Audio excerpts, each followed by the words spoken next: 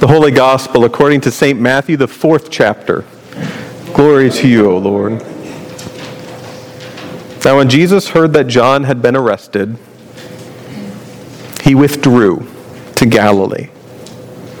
He left Nazareth and made his home in Capernaum by the sea, in the territory of Zebulun and Naphtali, so that what had been spoken through the prophet Isaiah might be fulfilled. Land of Zebulun, land of Naphtali. On the road by the sea across the Jordan, Galilee of the Gentiles, the people who sat in darkness have seen a great light. And for those who sat in the region and shadow of death, light has dawned. From that time, Jesus began to proclaim, "Repent, for the kingdom of heaven has come near." As he walked by the Sea of Galilee, he saw two brothers, Simon, who is called Peter, and Andrew, his brother, casting a net into the sea, for they were fishermen. And he said to them, "Follow me, and I will make you fish for people." Immediately, they left their nets and followed him.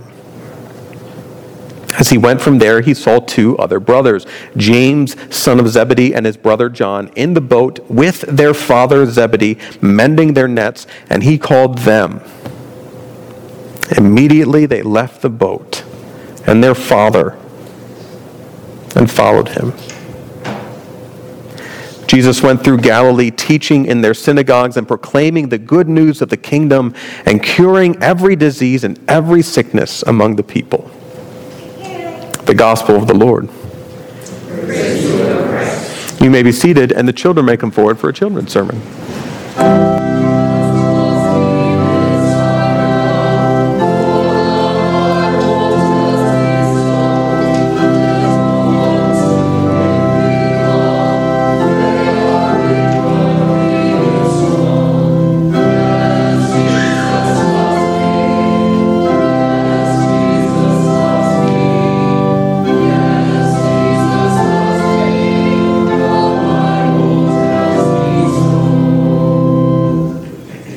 Good morning. Good morning. How are you? Good. Tired. Yeah, me too.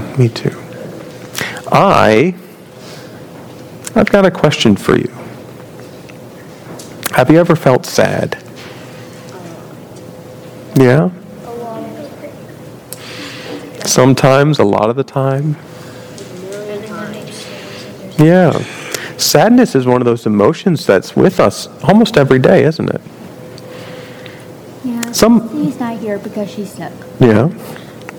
Some of us don't always like being sad. Do you like being sad? Sometimes yes, sometimes no.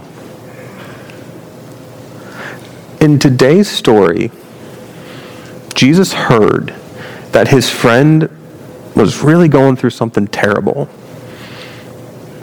And it made him sad. So sad, in fact, that he took a long break from everything that he was doing. He couldn't quite get himself to be in the same place that he was before, so he moved. He couldn't quite get himself to do the same things he was doing before, and so he stopped. And he started doing something entirely new.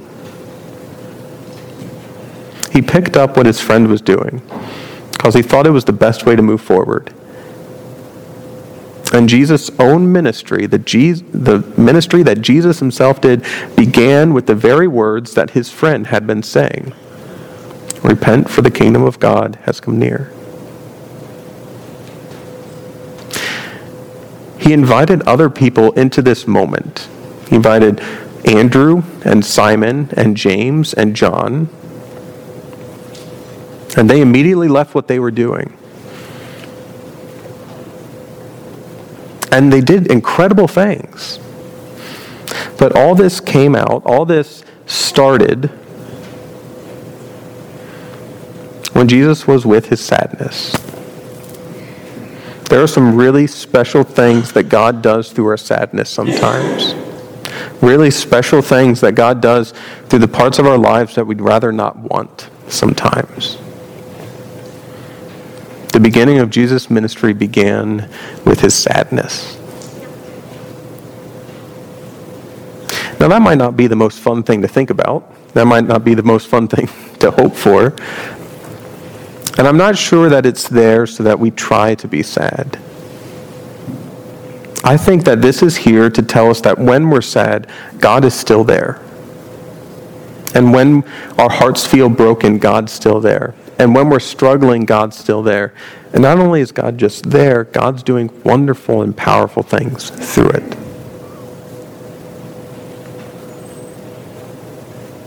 In short,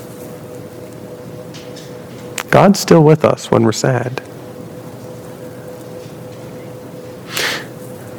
This week, I want you to try to remember that whenever you're sad. Like we said before, sadness is with us most days of the week. And if you ever are sad, if you ever are struggling, I want you to remember that not only God is with you, but that Jesus' own ministry began in the same place that you are. When they're sad and when they're confused, and when they're not where they want to be. Does that make sense? Good. It's a tough subject to think about, sadness. So thanks for being brave today and thinking about it. Should we say a prayer? Let's pray.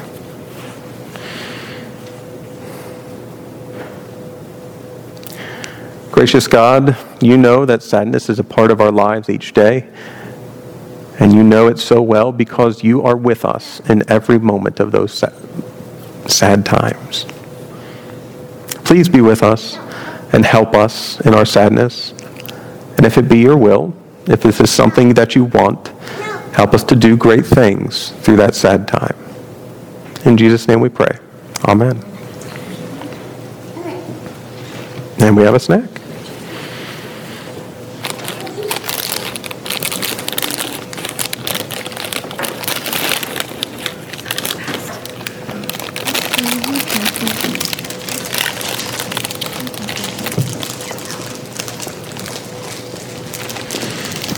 We'll see you. Bye.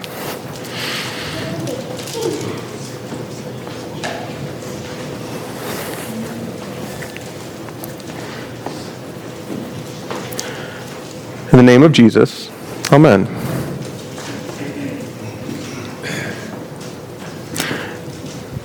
I'm not sure I really ever realized how Jesus' ministry began.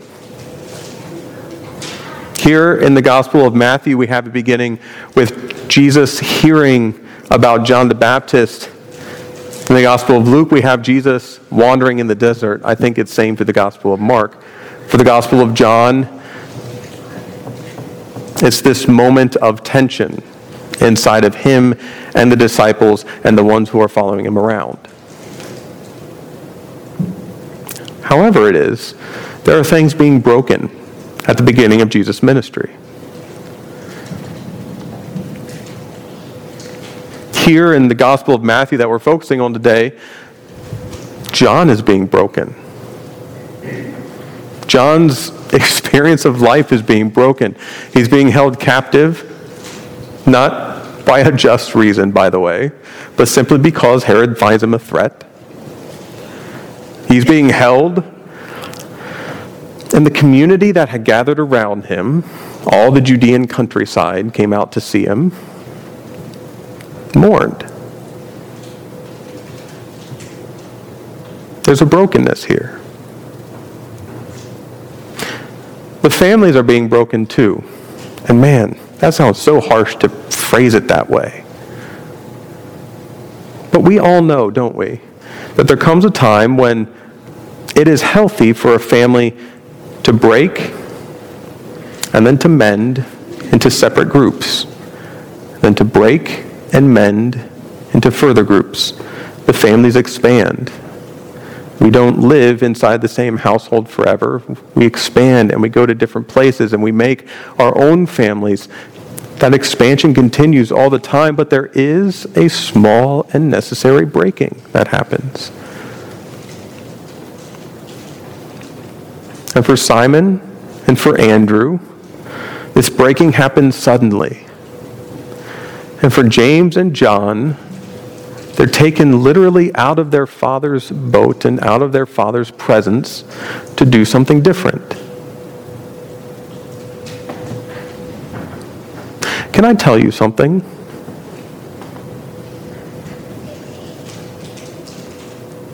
I'm just going to go anyways. I don't know why I'm not a farmer. I don't remember having that conversation with my parents. I don't remember having a conversation about, I won't be doing this. I do remember having a conversation with them about wanting to be a pastor. I remember that conversation pretty clearly, and I do realize that the commute to the field of my family would probably be a little harsh right now, given that it's 7.5 hours away.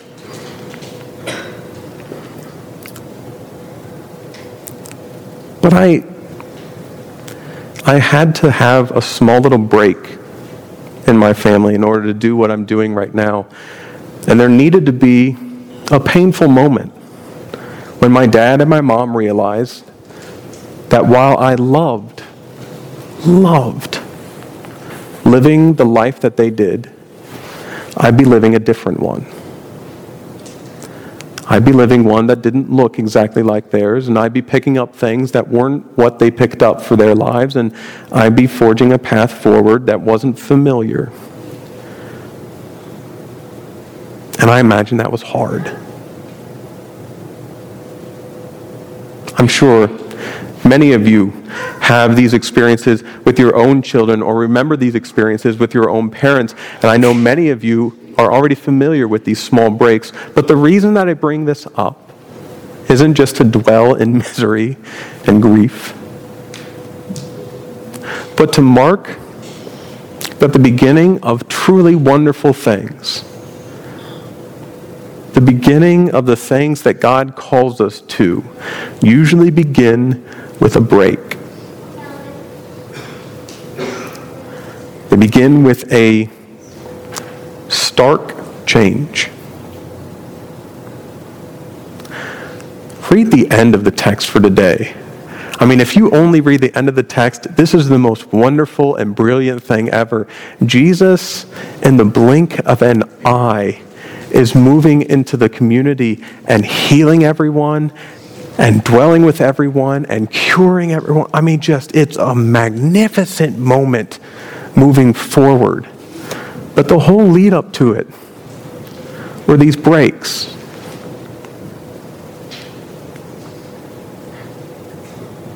I believe, and not just want, I believe that in Trinity's future, there are magnificent things in store.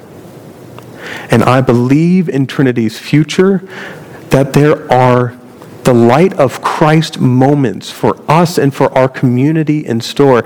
And I believe that God is calling us to wonderful things and to powerful moments and to magnificent action. And I believe that they will start with breaks. That we'll have to say goodbye to some of the things that we are, some of the people that we are. We'll have to say goodbye to some of the actions that we normally take and the things that we normally do. And I am so sorry, but I don't know what those are. I'm so sorry to bring this up without knowing exactly the way forward. It's a terrible thing and a wonderful thing that's sitting on our laps today. The realization that we will not be the same if we move forward into the kingdom of God come near. And it's a wonderful thing to realize that repent, the kingdom of God has come near, is for us too.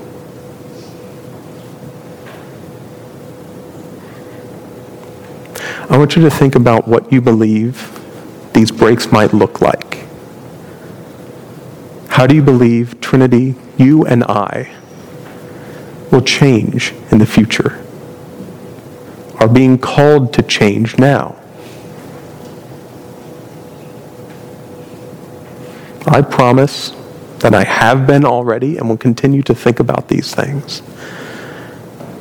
I would like for you to join me, trusting that in our sadness, that in our breaks, God will be there. That in our pain, in our grief, God will be there. That in our calling to be people who continually break and mend and expand, God will be there.